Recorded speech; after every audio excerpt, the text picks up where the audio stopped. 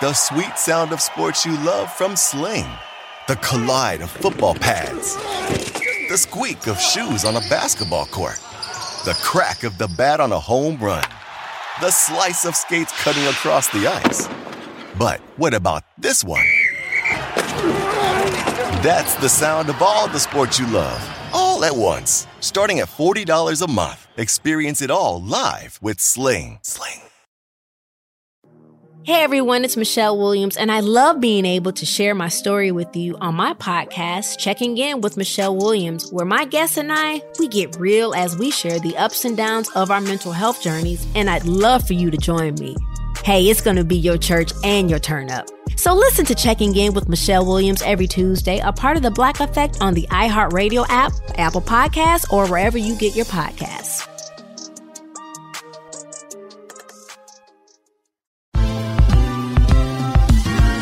Ever wondered how a book gets made into a movie? Or how to master the art of cooking? Either way, we've got you covered with the Two Guys from Hollywood podcast. I'm Alan Nevins, a literary agent and talent manager. And I'm Joey Santos, a columnist and celebrity chef. On our podcast, we're going to be serving you a fresh perspective of the entertainment industry alongside our favorite celebrity guests. As we like to say, we don't dish, we serve. Listen and follow Two Guys from Hollywood on the iHeartRadio app, Apple Podcasts, or wherever you listen to podcasts. We'll talk at you soon. Hey, thanks for downloading this podcast. If you want to listen live, be sure to download the iHeartRadio app and search for Fantasy Sports Radio Network. Thanks for listening and enjoy the show. You're listening to the Fantasy Sports Radio Network. Welcome back. This is Fantasy Sports Today. Craig and Joe back with you. Fantasy baseball season is now starting to come into focus, and Joe and I touch on it all as hour number 2 starts now.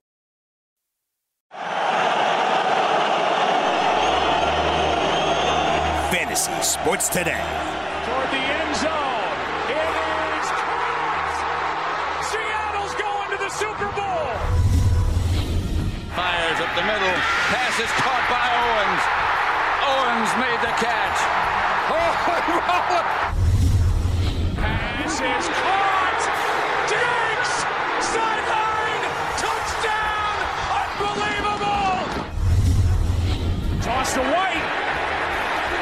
Welcome back, Fantasy Sports Today. Craig Mish, along with Joe Pisapia, with you here on the show as we got you for the next hour. And guess who takes over after that? It is Full-Time Fantasy and Dr. Roto. Sean Guastamacchia is producing this show. Make sure you hit me up on Twitter at Craig Mish, at Joe Pisapia 17. As we mentioned earlier on the show, big announcement over on Sports Grid. You can catch it. Scott Farrell joining us for his new show every single day in the afternoon on Sports Grid TV, as well as here on the Fantasy Sports Radio Network. A very big, monumental day as we dive even more into the sports talk and sports handicapping talk with Scott, who's going to be joining us, and also in-game live in the afternoons and in the evenings. So a very, very big day for us here, and wanted to make sure that I mentioned that as well. Catch the press release over on sportsgrid.com. All right, in baseball news, Joe, I had a little tidbit yesterday that we can talk about here at the beginning. I know we touched on him a little bit yesterday, so I dove a little bit deeper. So Yasiel Puig, Joe, who is still a free agent and is sitting out there, is looking for what I believe is too much money, about $14-15 million per season, which is basically above virtually every outfield free agent not named Castellanos or Ozuna. And now it does sort of add up as to why he hasn't received a contract, because while Yasiel Puig has been a good player over the last few years, you could certainly make the case that you'd rather have Avisail Garcia based on his numbers and the younger player for 2 or even 3 years. And Garcia got 2 years and $20 million. Puig's ask is $14-15 million, and maybe he would get that on a 1-year deal, but I don't know. I don't think so. Based on just, you take away the name and you look at the stats and you look at his WAR, and he's not that player. He's not a $14 million player. And that would be my concern, is that he does beat to a different drum. And I would wonder, if he doesn't get the kind of money that he's looking for, could he be one of those guys that we get to March, we get to April, and Puig is having fun in Japan somewhere, just hanging out in South Florida, not playing and being adamant about getting his money. That's why I have some pause with him going into the year. Now, he changed agents a couple of years ago, as I was kind of researching a little bit about Puig. He was with the Beverly Hills Sports Council now, Dan Horowitz and Cesar Suarez. So offhand, I know you're familiar with a lot of agents. Do you know who those guys represent offhand, or any of some of those players? Because that would, I guess, kind of give us an indication if just that ask might actually be something reasonable, like these guys could pull off an ask like that. If it's not, then I kind of wonder, sometimes you switch agents because they say, oh, baby, we can get you a lot of money. Come on, don't worry about it. And, next thing you know, you're out there still and it's February 1st. And the next thing you know, it's March 1st. You still have a team. So from an agent perspective, does that have something to do with it too, since he switched agents? You think maybe they've overplayed their hand? I mean, it's more of who the player is, because the agent can only give you the advice. Remember, the agent works for the player. So they're working for Puig. And having experience knowing how this works in free agency, which is basically the agents can only tell Puig, hey, look, in order to get signed, this number is not going to get done.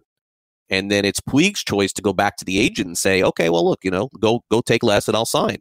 And I don't know what's the intricacies as to what's going on specifically with his situation, but I know that from the Marlins' point of view, there was never even a discussion that went down at all from those numbers. Not even a discussion. And Puig could have played at home here in South Florida. So, again, I have legitimate concerns that most players, again, 95% of the time, Joe, are going to end up coming off their number and signing. It just may not happen until February or March. But with this particular player named Yasiel Puig, nothing would surprise me.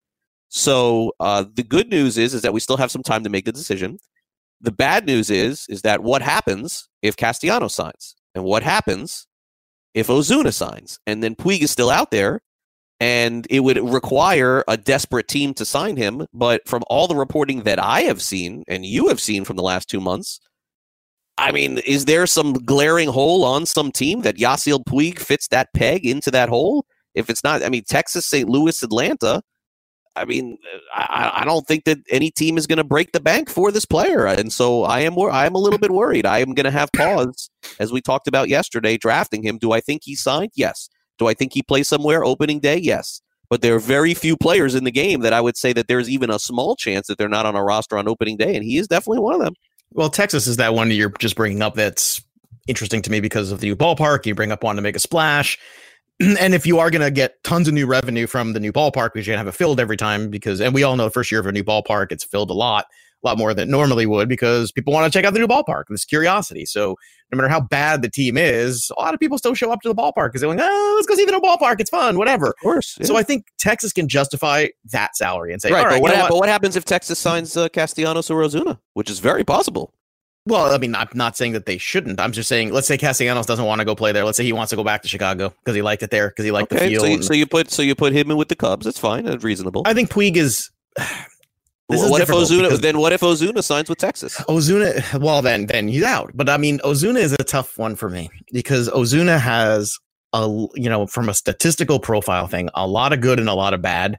Not that Puig is a perfect player, but I feel like Puig is a little bit more of a dependable one. He might not have the upside that Ozuna has, but I feel like he's a player where his floor on a monthly basis, when you look at the Ozuna game logs or the month to months, and you start doing the deep dive on the splits on Ozuna, it gets a little wonky. Whereas Puig is pretty much Puig. Puig has, every baseball player has streaks, but Puig has less of them than Ozuna, and less of a swing from being great to being what happened to him. And I think that's the thing when you watch the difference between. How would you say also, because we talk about fantasy a lot here, from a real baseball perspective, do you put those two anything close in the same fielding category?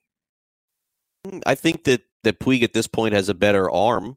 I would agree with that 100%. Right now, Ozuna doesn't, he had a lot of trouble last year with that. So, I mean, I think because we like to think about all the offense, but Major League Baseball. Puig is probably the better. Puig is probably the better defender. Ozuna has had a season that Puig has never had, and I think that's probably what draws people to Ozuna.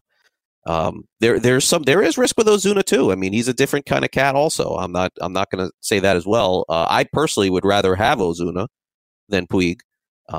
Yeah, I think that there's more possibly there. I think exactly who Puig is. That is fair too. But what draws me to Ozuna is I've seen things from him in the past that I've really never seen from Puig, and albeit 1 or 2 years from Ozuna. But again, I'll play out a scenario again here that happens, and then you'd have to wonder. And again, look, I didn't have Donaldson go to Minnesota. Nobody had that. So, we don't know. It's still free agency. But playing this scenario out is if Ozuna signs with Texas, which has to be a possibility because he could be DH there too. If Ozuna plays in Texas and Castellanos goes back to the Cardinals, I don't think Puig signs. I don't think Puig is a Cardinal. I don't see a fit there. Where's the fit? Where's that desperate team that brings Puig in and pays him what he wants. I mean, Cleveland is the only spot probably that would take him back, and Cleveland hasn't spent a cent. Like, I don't. And they're the same age too. They're both 29, so it's real close. And I think one of these guys is going to get left holding back. And you know what? It might be Puig if he's asking for too much. You might be right there. He's no players. Puig's got some extracurricular issues. No, I think we can all agree. Puig is I'm not saying. Listen, I don't draft now. But if I was and I was giving the proper advice, my advice would be is that wherever your ADP is for Puig in your mind, bump it down. I think he won the 12th round of the draft you showed me yesterday. We were talking about at the he went a lot earlier than that. Was it 9th or 12th? I thought he was in. I thought I saw earlier. Wherever it is, bump him down. I don't think it's worth the risk at this point. And I want to be clear. I believe Puig will be in a uniform opening day. There's a very overwhelming opinion of mine that believes that this is going to happen. It's going to get done, and this conversation is going to be for naught. All right, we'll take a quick time out on Fantasy Sports Today, and we'll be back right after this.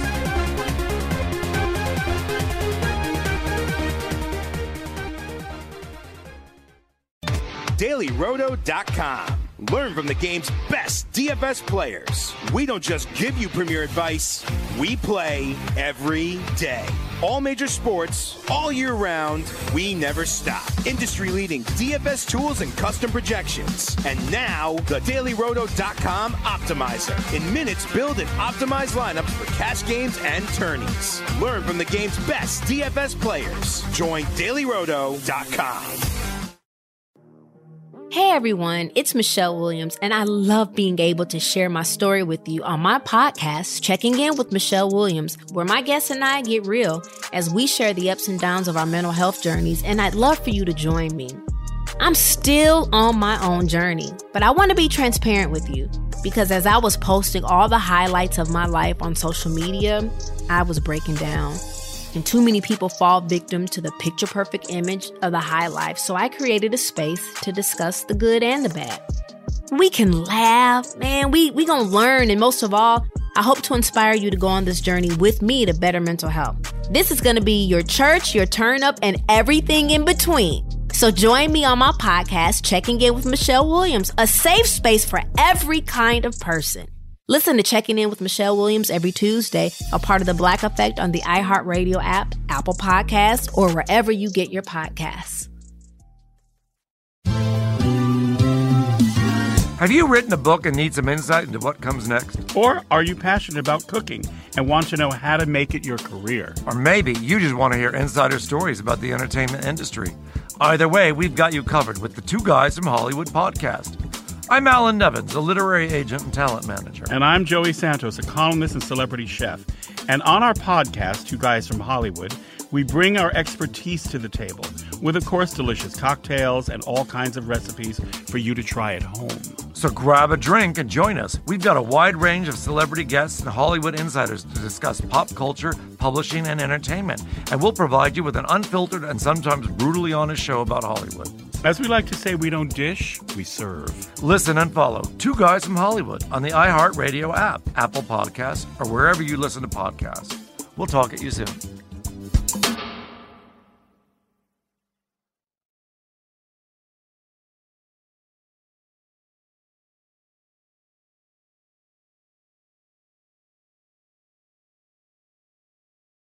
Well, I like fantasy sports today. And I like football. And I'm going to keep doing them both because they make me feel good.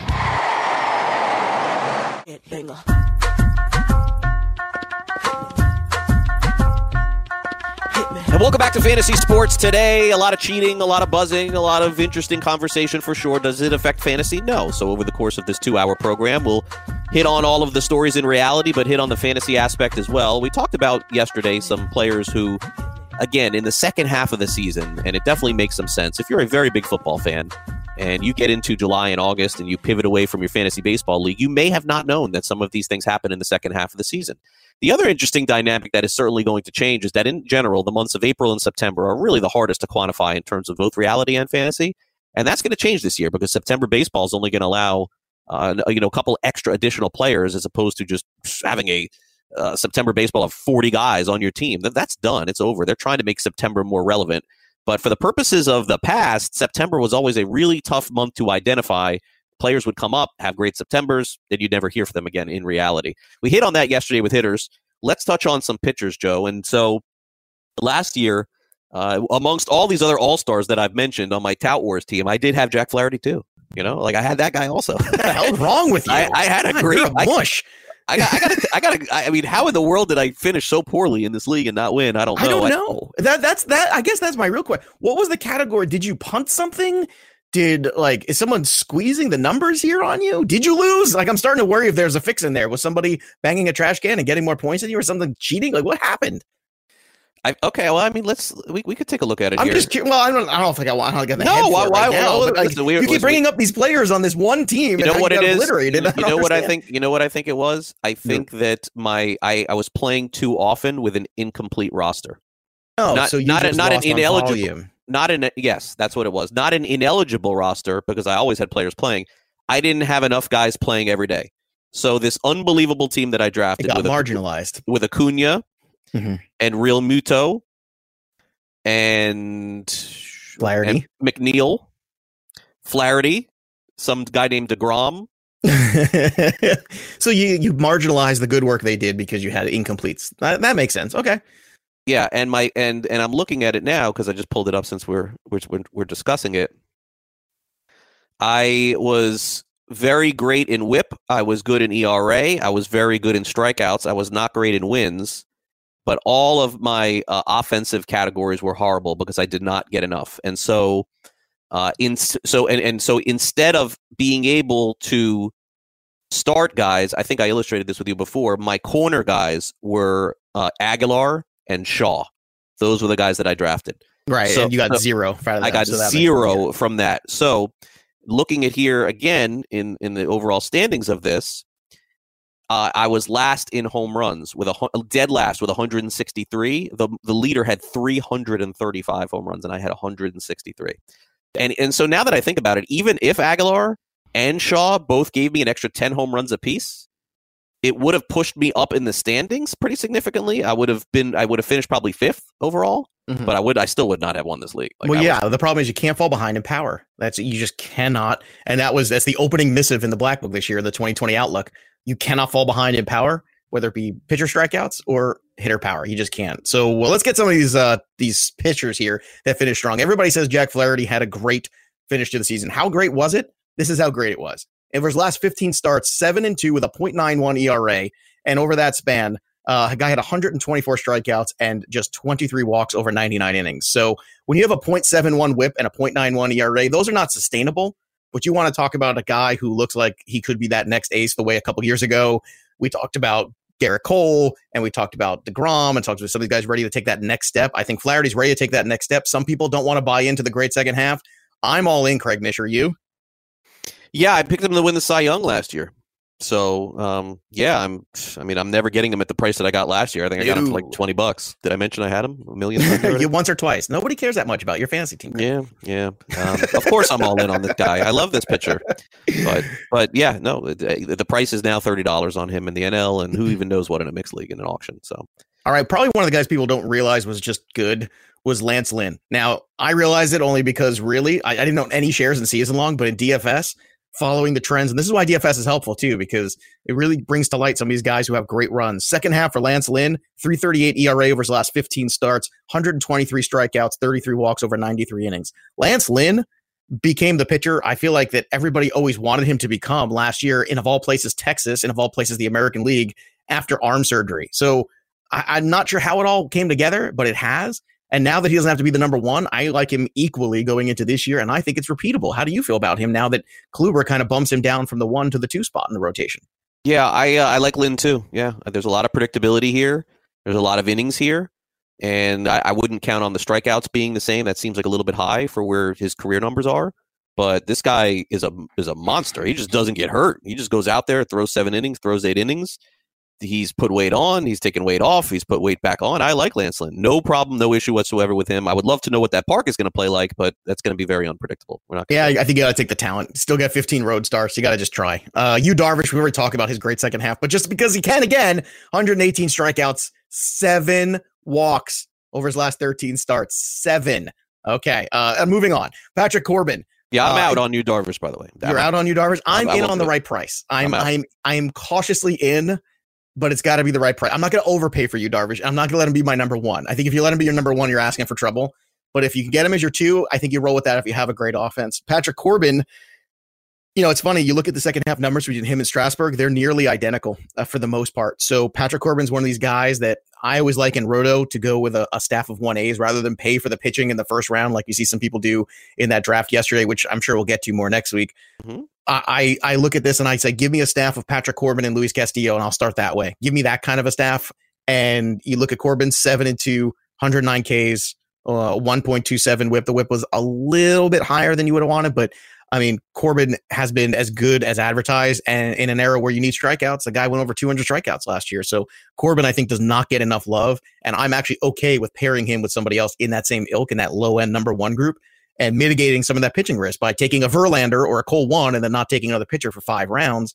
I'd rather have Corbin plus back-to-back and build a rotation that way. How do you feel about 2 1As as opposed to the clear-cut top 5 overall ace on your roster? Yeah, perfectly fine with Patrick Corbin. And I think that you illustrated a pretty good strategy if you don't get the top guys. But again, I have no issue with taking the top guys too. You can't go wrong with Cole, DeGrom. Well, you can because you fall behind in power. Those elite power guys are gone the first 2 rounds. If you double up on pitching, you need some of those guys to really carry you offensively in the back, in those rounds 3, 4, 5. That's sure. Asking something. Yeah, I mean, there's a successful strategy for everyone. But again, I'm fine with Corbin. Totally good with him going into the year. All right, another guy too that. Yeah, this was stunning. Eduardo Rodriguez, I missed out on this somehow in August. This is what I do. I drink and I know things. So Eduardo Rodriguez, 2.95 ERA, was 10-2, 100 innings, struck out 107 guys, walk 43. Right. So he's always going to be a guy that's going to walk a few more guys, but he's also a guy that's hard to square up. He gave up 89 hits in 100 innings, so he's not the easiest to square up. He's not given a hit per 9. So Eduardo Rodriguez is starting to figure it out as a pitcher. He's been a thrower 2 years ago, started to figure it out when he came back from injury. Year over year had almost the identical, peripheral numbers. And I think this is a guy that after 200 innings last season, you can really look at how many guys can you depend on to make every start. I don't know if we're ready. We can depend on him. But man, 200 innings means something to me, especially in this day and age in baseball. So Eduardo Rodriguez is a guy that I'm going to have a lot of shares of this year. Yeah, he had a great second half of the season. I don't know that this is repeatable. I kind of have to see where the Red Sox are going to be at too. But look, 10 wins you can't ever quantify.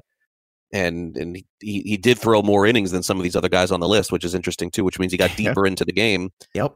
But I mean, he's still intriguing. A good offense. Still he's a good intriguing to me for now. Team. Yeah, for now.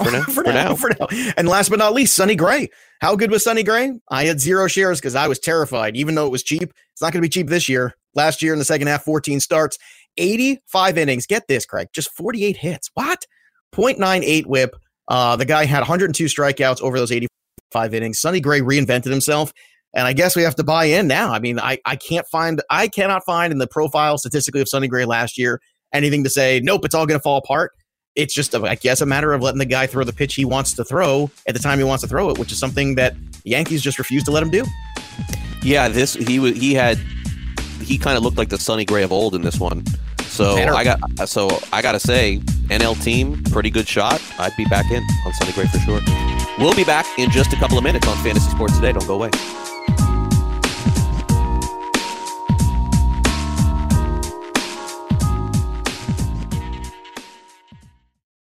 DailyRoto.com. Learn from the game's best DFS players. We don't just give you premier advice, we play every day.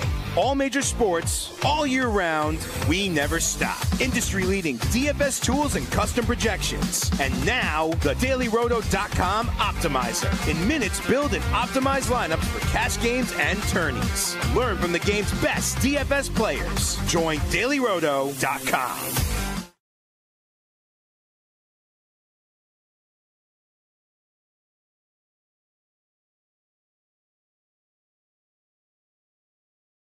Fantasy Sports Today with Craig Mish and Joe Pisapia.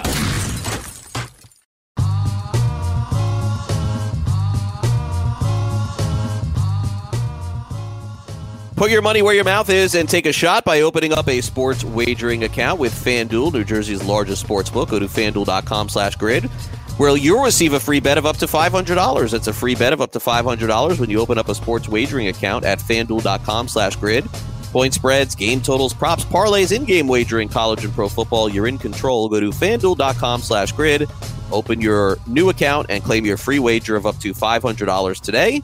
See website for details. You have to be in New Jersey to take advantage of this offer and be 21 years or older. If you are in New Jersey, you can play.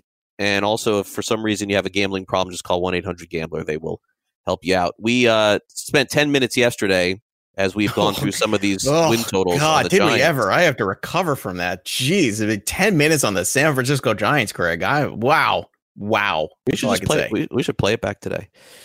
Let's move on to the Seattle Mariners, and we'll cross-check these with PointsBet, by the way, because PointsBet's numbers are up. And Caesar's numbers are up too. So as we go through these, I'll break them down. But the Mariners over at PointsBet, you have to be in New Jersey to do this one. It's 66.5. Caesar's has them at 67.5. Boy, there's one team that we have not talked about a lot over the last month, which is surprising because DePoto's always making moves. But Seattle is not in a win mode, that's for sure. But this number is super low, really low, Joe, here. Like this is... It's tempting, of course, to go under on this team because they play in a division where everybody else is trying, but the number is very low as well. What do you make of the Mariners this year? I think you stay away from this number. I do. I mean, this is kind of spot on what they did last year, and they were bad last year.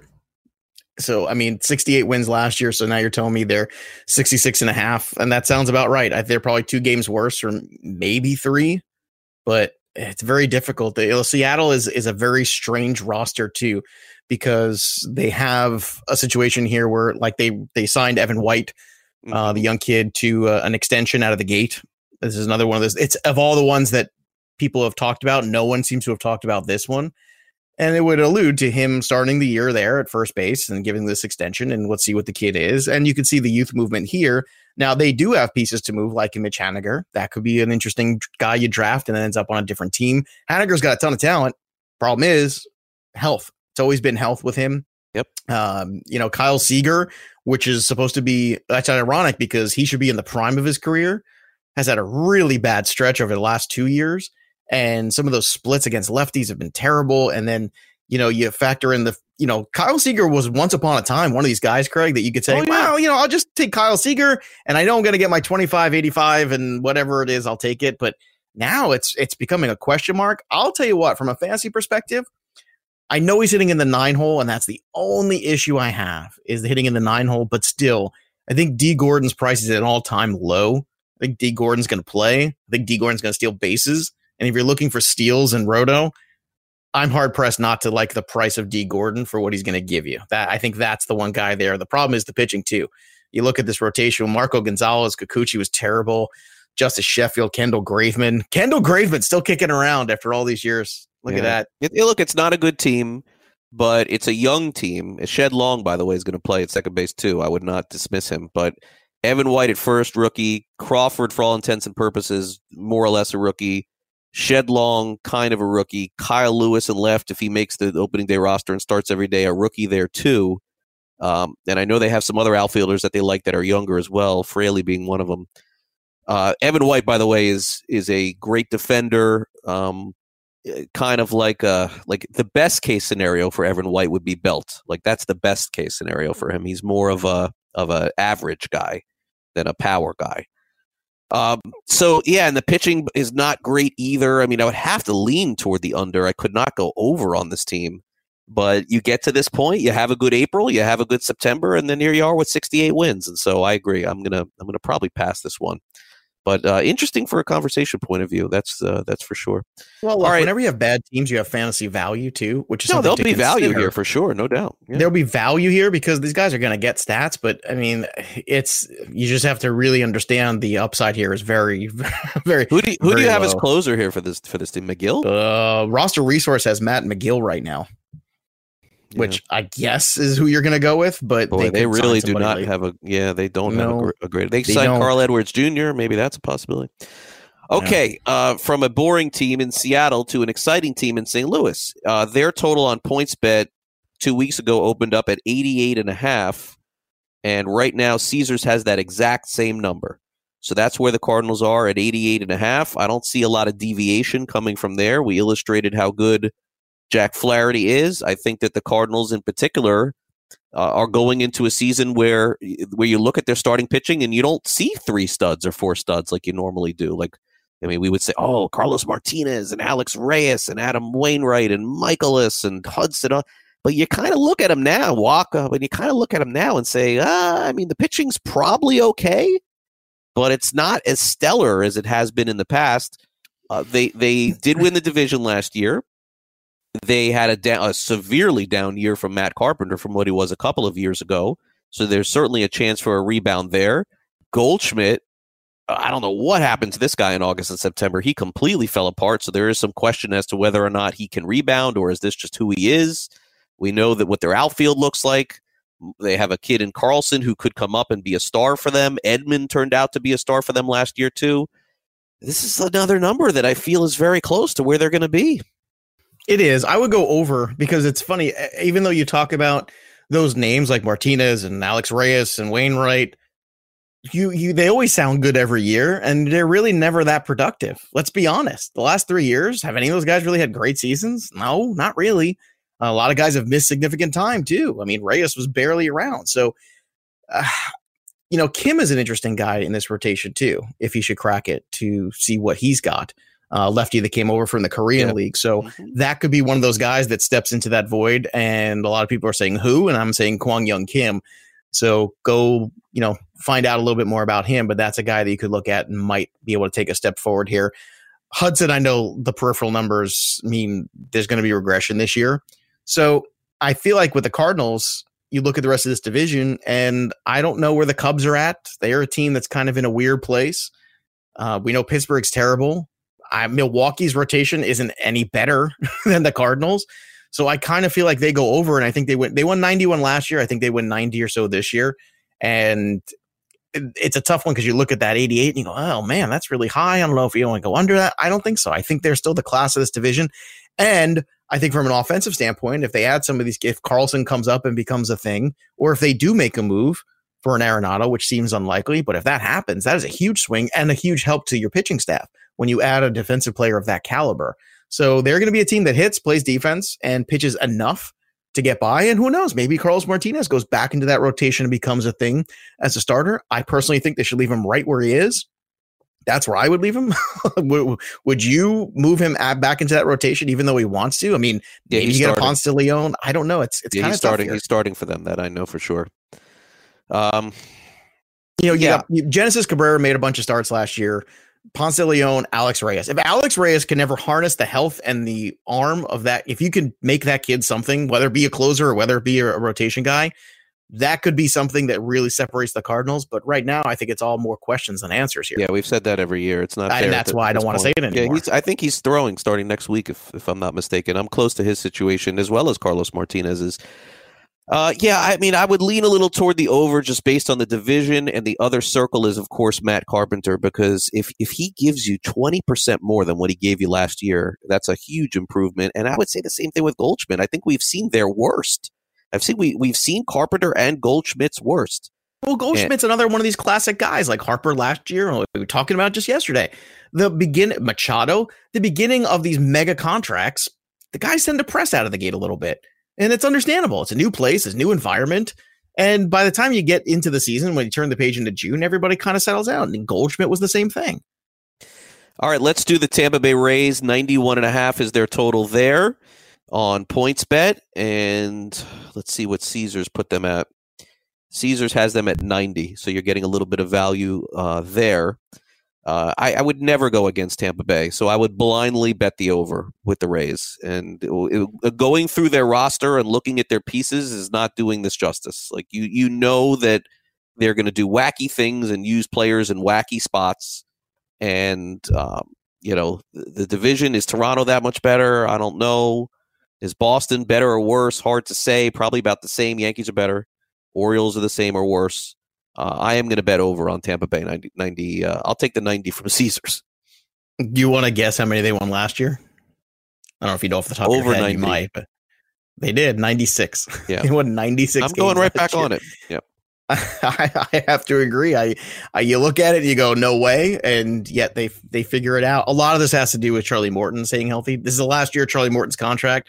He's retiring supposedly after this year. Yeah, the 2-year deal last year was terrific. Him and Snell at the top of this rotation has been great. And look, they didn't have Glasnow last year for a good chunk of the season. They still won 96 games. So Glasnow is not the straw that stirs this drink. It's Charlie Morton, as far as I'm concerned. Yeah, and even if not Charlie, who I like very much and has come on my show many times, they just figure it out. Like they'll use an opener, and the Yarborough will throw 5 innings. It's hard. And they're also getting Honeywell back from injury too this year, right? Maybe. After his Tommy John stuff. And for fantasy, it's a disaster. Like that's just who the Rays are. If you take Rays, you better be playing in a daily league where you can move guys in and out.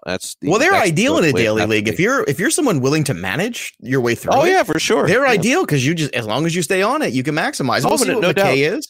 And if Honeywell can come back, I mean, I'm always concerned how many innings you're going to get at the major league level for him year one. When he comes back, might not be great, but look, the Rays, like you said, they just always find a way. So you have to go the over. Yeah, they always find a way, no doubt. All right, we'll come back and wrap it up with some historical look at the conference championship games in the NFL. You're listening to Fantasy Sports Today. Don't go away.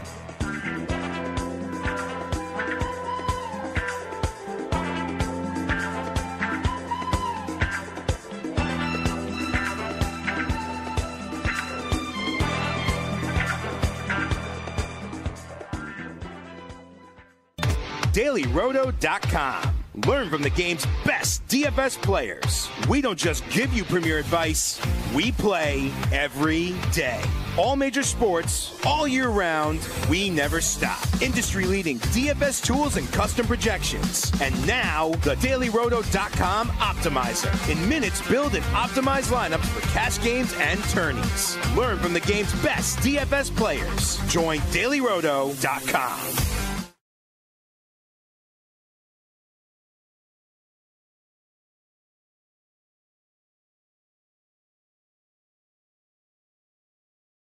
Fantasy Sports Today with Craig Mish and Joe Pisapia.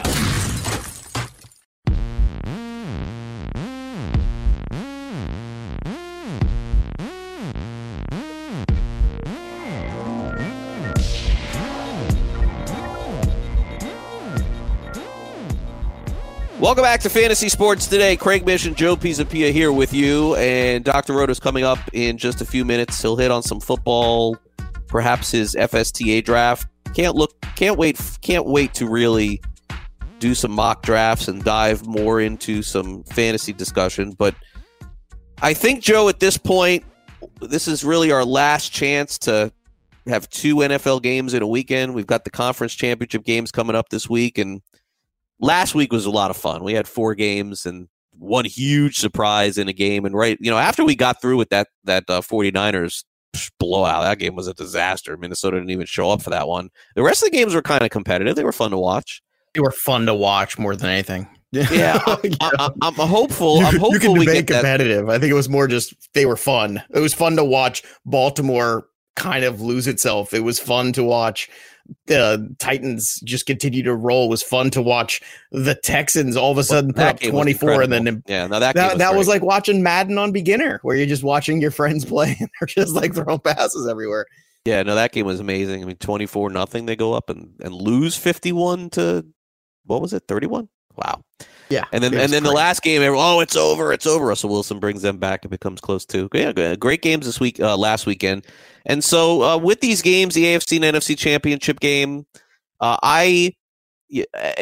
getting older, I preferred the old schedule with the NFC championship, the 2 o'clock, what was it? 2 o'clock, 5 o'clock starts. Is that what it was? Is that what it is now this year? Maybe I don't know, Greg. I mean, it's been 3 and 6:30 for at least a decade, if not more. You might be right. It might have been back in the day a 2 o'clock start, but man, I don't remember an NFC championship game where it wasn't a 3 o'clock hour and then the evening game. That's a very long time. I would say more than a decade even.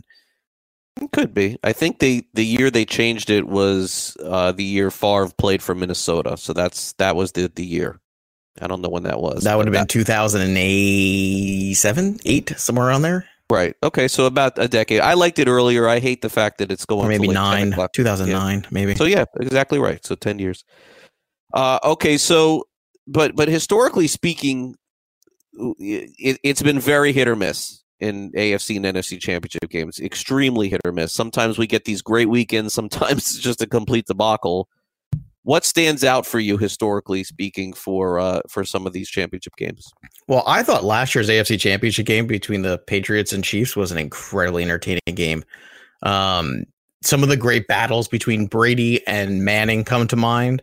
The time where, they went into Denver and Peyton beat them. And the time where the Colts, that one time they actually were able to beat the Patriots. But there's been some really good ones over time. The Drive is another big one too. With Denver and Cleveland back in it. When I was as a kid, I remember 1986 is true story here. I remember sitting in Brooklyn as a kid. Again, I'm pretty much the only person in my house who really cared about football. And I'm watching that, and I'm watching John Elway. And now I think it was that first time where I really kind of just got starstruck by a single player. And as a kid, I was a huge John Elway fan. I became a Broncos fan, but I just loved John Elway. I just thought he was cool. And I thought that what he did there was incredible. That one with the Seattle and San Francisco was a great one too. That comes to mind. That one he talked about with Favre with the Bounty Gate turns out at the back end of that one. Cleveland and Denver had a couple. They had more than one. But whenever I think of NFC championship games or AFC championship games, rather, I think of those. On the NFC side, is it always the catch? Like, is that what comes in first for you? Or are there other NFC ones that pop in? Yeah, that was one. The reason why I remembered and I mentioned Brett Favre was that game where it was an overtime game, and I think it was the first overtime NFC championship game in a long time. When Favre was just fantastic and got into overtime and then threw a pick. And then the game ended, and I don't remember where I was watching that game. Do you remember the 95 Pittsburgh versus Indianapolis one? That was a fun one too. It was like that Greg Lloyd Steelers age, I want to say. Where it was the Harbaugh. Was that what Harbaugh threw the pass at the end of the game? The pass at the end of the game. Yeah, that was a great moment there too. That was one that really kind of pops to mind there. It's funny. The catch is like an iconic moment, but it was before my time. I don't really remember. Was that a great game, or was that just a great moment in the game? No, it was. I think it was a high scoring game. I know it was the beginning of, this is the 49ers becoming a thing. 28-27. Yeah, no, that was a great game.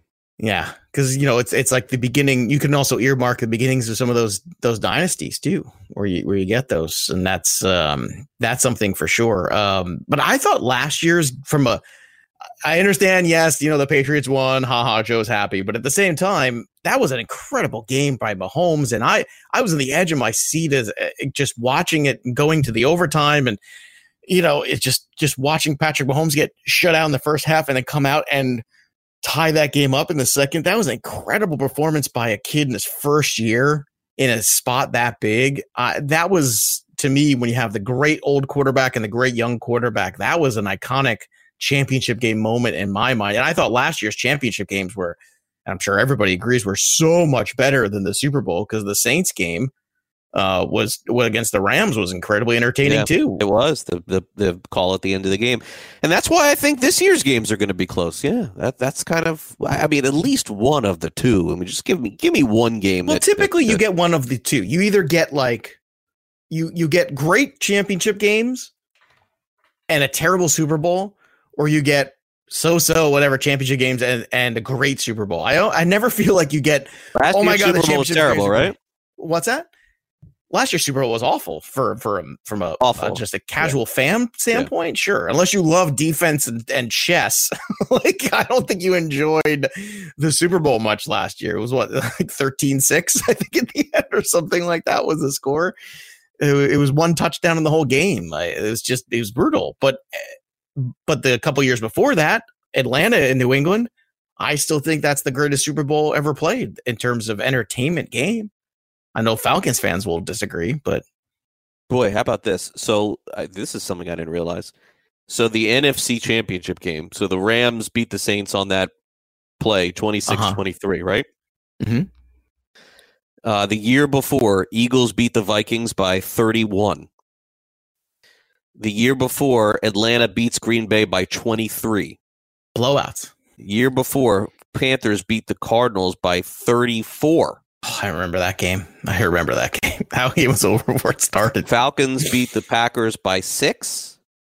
Seahawks over the 49ers by 6. 49ers over the Falcons by 4. Giants over the 49ers by 3. Packers over the Bears by 7. So things have really loosened up over the last few years. In that, what it is that it gives you the track record gives you no indicator as to what could happen this year from reading this. And it shouldn't, because these are totally different teams playing each other in totally different circumstances. I never understood why I get it. Like, you look for trends and some of the stuff when you're in a season with the trends, like you were very strong about the trends in season. And I think that's true, because this is to a certain extent what the game is right now. But when people go back like 20 years, well, it's a 20-year trend of this. I'm like, well, what is that? Who cares? Like, that doesn't tell me it's going to happen tomorrow. And every game is 50-50 because there's two teams and one team's going to win. Some teams are better than the other, but I hate to break it to everybody. You have a 50% chance of being right and wrong because there's two outcomes. Yeah, no, that's definitely part of it. But, clearly last week, the divisional round speaks more to the favorites. That was a very interesting stat that you said recently. And I think that really indicates a lot of how important that bye is for those teams that have it. Well, remember, but the thing is, it's like, again, we'll go into next year. You and I will be doing the show. The teams will win in the wild card, and then it'll be like, ooh, maybe Minnesota will win. It just doesn't happen that way. The most unpredictable weeks, at least non-trendy, is this is it. Like, this is the week where you're just basically like I think this is going to happen, but no one really knows for sure, which is why I'm not emphatic about really, honestly, either side. I think my favorite again is Tennessee, but I mean, could Kansas City win 41-10? And I go, oh yeah, should have known. Of course. Like, that's the Packers don't have the personnel to match up with the 49ers. And I understand, like, well, they played each other and you can't go, too crazy because that one time they played each other. Sometimes when teams play a second time, things are a lot tighter because they learn. You can learn all you want. You watch football. I watch football. I start covering football in June when I start going through, actually wrong. I start covering football in April again. And into May is when the black book gets really written and constructed. And when you break down the personnels on rosters and stuff like that, I can tell you right now, just from a personnel standpoint, the way these teams have played and what they have, I just don't think the Green Bay Packers have the personnel to match up. Now, that doesn't mean you can't win a football game, because that's what any given Sunday is about. I don't even care about winning. My point is that what if you care about covering? That's it. I mean, what if San Francisco dominates this game from start to finish, and they're up 28-10 with 8 minutes left? Right? You're like, oh yeah, told you. Right? Now it's 28-17 with 2 minutes left. Now they get the ball back. Now Aaron Rodgers is Aaron Rodgers and throws some bomb to make it 28-24 with 40 seconds left. They try the onside kick. Up, game over. San Francisco wins 28-24. And you come all, well, they dominated the game. But that's why that there's just a lot of points. That's my concern here. Is just this is a lot of points. And when you're giving this many points in any game, that back door is always open, and that's my honest concern for both. And that's why, I mean, I'm an underdog better in general. Don't leave your back door open, by the way, Craig. Thanks. God, thanks for that. Hold on. Okay, yeah, it's closed. Yeah, I'm an underdog better in general, but yes, but I feel like the safe, and I hate to be safe too, but the safe thing to do is honestly, and I'll probably end up doing this tonight, is I'm just going to take both underdogs, and I'm going to lose one. I'm just going to lose one, and that's I mean, maybe it's Tennessee. I mean, maybe that's the one. Maybe I'll win both. Who knows? But I think that's going. There's no shame in going 1-1, and I think I'm going to have to do that. And I've just been, I think I've only hit one of the last 3 or 4 Super Bowls, so hopefully I'll knock that out this year too. All right, we got to take a quick time out here on the show. We'll come back, and we will hit on the 2-minute warning. We have our friend Dr. Roto, who is standing by, ready to talk to you about his trip to Las Vegas for the FSGA draft and everything that he did there. And don't forget, you can catch our show on demand 24 hours, 7 days a week on the Fantasy Sports Radio app. That is FNTSY Radio, as well as sportsgrid.com, audioboom.com, wherever you listen to your podcasts. Live shows are on demand. We deliver that to you. From our programming standpoint, on Monday of next week, Joe and I will be back here from noon to 2 Eastern. And then we're going to start diving a lot more into baseball because we're kind of getting to that point. But make no mistake about it, Super Bowl week, there'll be a heavy dose of props and information and everything that you'll need to get you ready for the big game here where I am in Miami, in South Florida, coming up in a few weeks. We'll be back with the final segment of the show.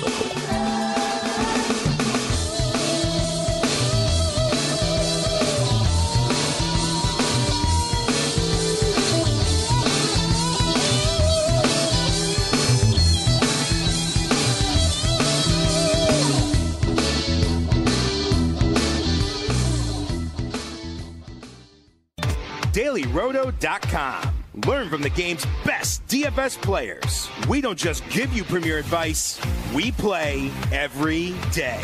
All major sports, all year round, we never stop. Industry-leading DFS tools and custom projections. And now, the DailyRoto.com Optimizer. In minutes, build and optimize lineups for cash games and tourneys. Learn from the game's best DFS players. Join DailyRoto.com.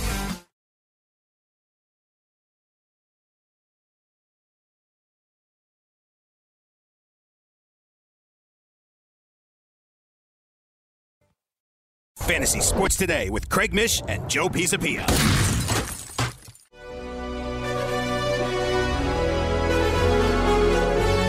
Welcome back to Fantasy Sports Today. AFC NFC Championship game coming this weekend. Baseball in the forefront with this cheating scandal. Let's see what's on the mind of Joe Pisapia as he ends the show with the 2-minute warning. The 2-minute warning. 2 minutes, get your together. Is that going to be enough time? Well, it's been a very, very, very long week of the Astros scandal and the fallout. And the Astros are going to have a lot of work to do bringing in a new manager in order to suppress some of what's going on and kind of get everybody refocused on playing baseball. But as an organization, I think the Astros should embrace this. This is how you move on if you're the Astros. Opening day, you know what you do? You give out a mini Astros trash can. Maybe later in the year, you give out Astros whistles. You embrace it. You say, yeah, you know what? We did it. We were wrong. Let's all move on. Let's laugh at ourselves a little bit and continue to play baseball. And I have no doubt that the Astros are going to win 100 games as long as everybody's healthy and on the field and not suspended. But you know what? Let's have a sense of humor about things too. Let's admit that we're wrong. Let's embrace it. Let's move forward. Everybody would like a little mini Astros trash can. Maybe you could even give them a stick once in a while. You can bang it. How funny would that be of, 20,000 people banging trash cans with sticks and getting very excited? It reminds me of the Angels and those stupid clappers they used to have that were super annoying for years and years. Mm-hmm. You could definitely move on from this, embrace it, take the heat, and realize that there's still 162 games left to play. Yeah, Joe, right there. I thought he was going to bring up the rally monkey. He did not. Thank goodness. All right, that'll do it for the show. I just did it, actually, yeah. Thanks for Sean Guastamacchi producing. For my co-host, Joe Pisapia, I'm Craig Mish. Full-Time Fantasy is next. Enjoy the weekend. Enjoy the championship games. Joe and I will be back on Monday to break them all down. That'll do it for this Friday. Talk to you Monday at noon. See ya.